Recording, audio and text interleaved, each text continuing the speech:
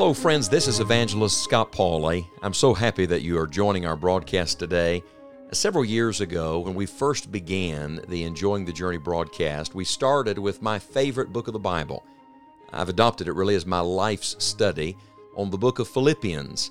And the theme, of course, of that great book is the joy of the Lord Jesus Christ. Truly, it is the Bible treatise on what it means to enjoy the journey. And now we're thrilled to share this anniversary series with you again in the hopes that God will use it in your life to help you learn to enjoy the Lord Jesus Christ at whatever stage you happen to be on life's journey. I trust that these studies from the Word of God today will refresh your spirit and renew your strength for the days ahead. God bless you as you listen.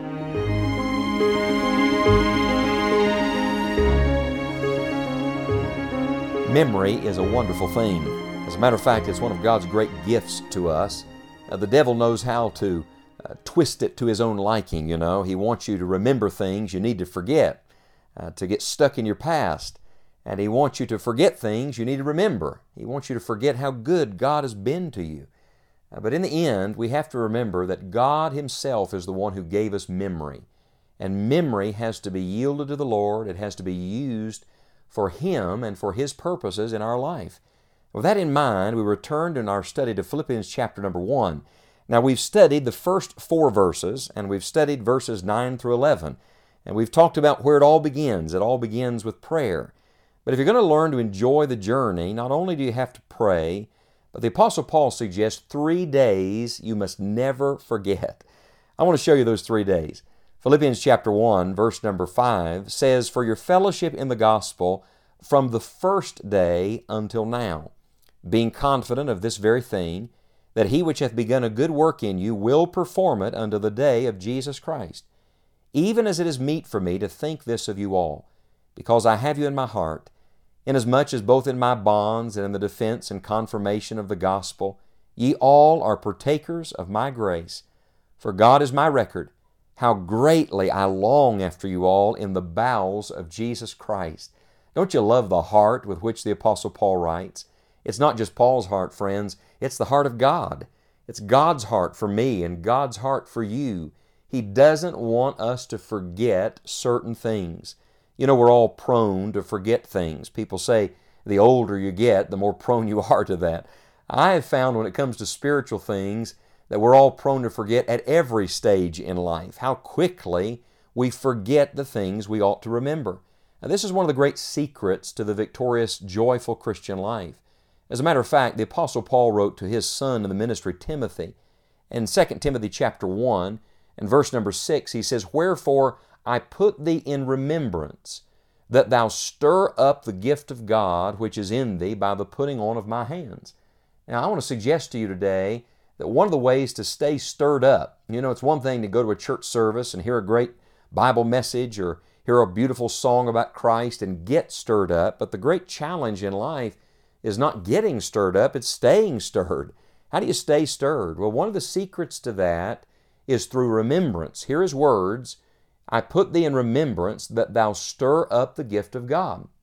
Interestingly enough, that same principle is revealed not only through Paul, but through the Apostle Peter. Peter wrote to believers in 2 Peter chapter 1, and verse number 3, he begins talking about all they have in Christ, all the fullness that is theirs. Verse 4 talks about the exceeding great and precious promises. Verses 5 through 7, he talks about all the things you should add to your faith. And then listen, please, beginning in verse number 8 of 2 Peter 1. "For if these things be in you and abound, they make you that ye shall neither be barren nor unfruitful in the knowledge of our Lord Jesus Christ. But he that lacketh these things is blind and cannot see afar off, and hath forgotten that he was purged from his old sins." You see, there's a great danger in our forgetfulness. In the Old Testament, God was concerned that Israel would forget the Lord. Why do you think there's so many things God gives us as object lessons of remembrance? That's what the tabernacle was for in the Old Testament. That's what the temple was for in Jerusalem. It's what the Lord's Supper is for. "This do in remembrance of me." It's what baptism is for. We remember the death, the burial, and the resurrection of Jesus Christ. And Peter goes on in 2 Peter 1 verse 10, "Wherefore the rather, brethren, give diligence to make your calling and election sure. For if you do these things, ye shall never fall. For so an entrance shall be ministered unto you abundantly into the everlasting kingdom of our Lord and Savior Jesus Christ. Do you want an abundant entrance to heaven? I'm not asking, do you want to go to heaven? I'm asking, when you get there, do you want an abundant entrance? Well, listen to this in verse number 12. Wherefore, I will not be negligent to put you always in remembrance of these things, though ye know them, and be established in the present truth. Yea, verse 13, I think it meet, as long as I'm in this tabernacle, to stir you up by putting you in remembrance. Do you see the same principle here? If you want to stay stirred up about the Lord, stirred up about the goodness of God, then you have to exercise your memory. You know, memory is like a muscle. If you don't exercise it, it gets flabby, it gets weak, it gets to the point where it's not functioning properly. So you have to be intentional about the use of your memory. You need to go back and rehearse the goodness of God. You need to remember certain things about the Lord.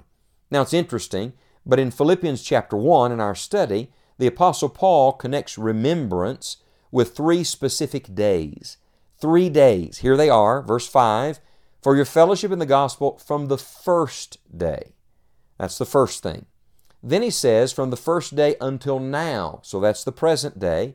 And then verse 6, being confident of this very thing, that he which hath begun a good work in you will perform it until the day of Jesus Christ. That's the third day. It's the day we're going to see Jesus face to face.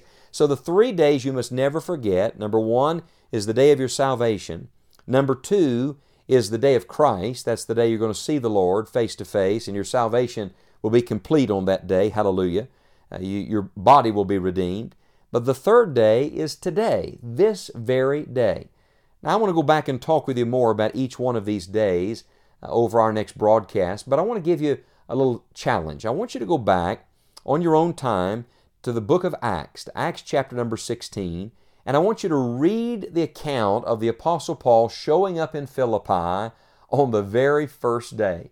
The first day they ever heard the gospel, the first converts that were saved there, the first people that believed on the Lord Jesus Christ. I want you to read that account for yourself in Acts chapter number 16. Because what the Apostle Paul is doing in Philippians chapter 1 is he's taking them back to the first day.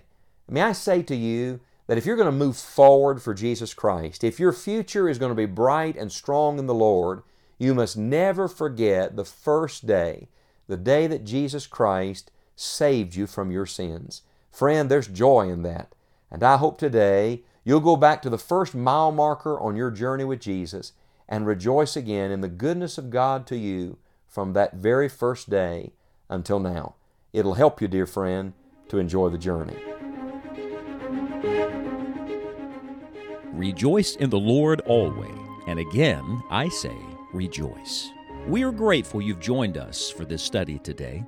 If you love the book of Philippians, be sure to visit our website, enjoyingthejourney.org, and download the audiobook of Philippians.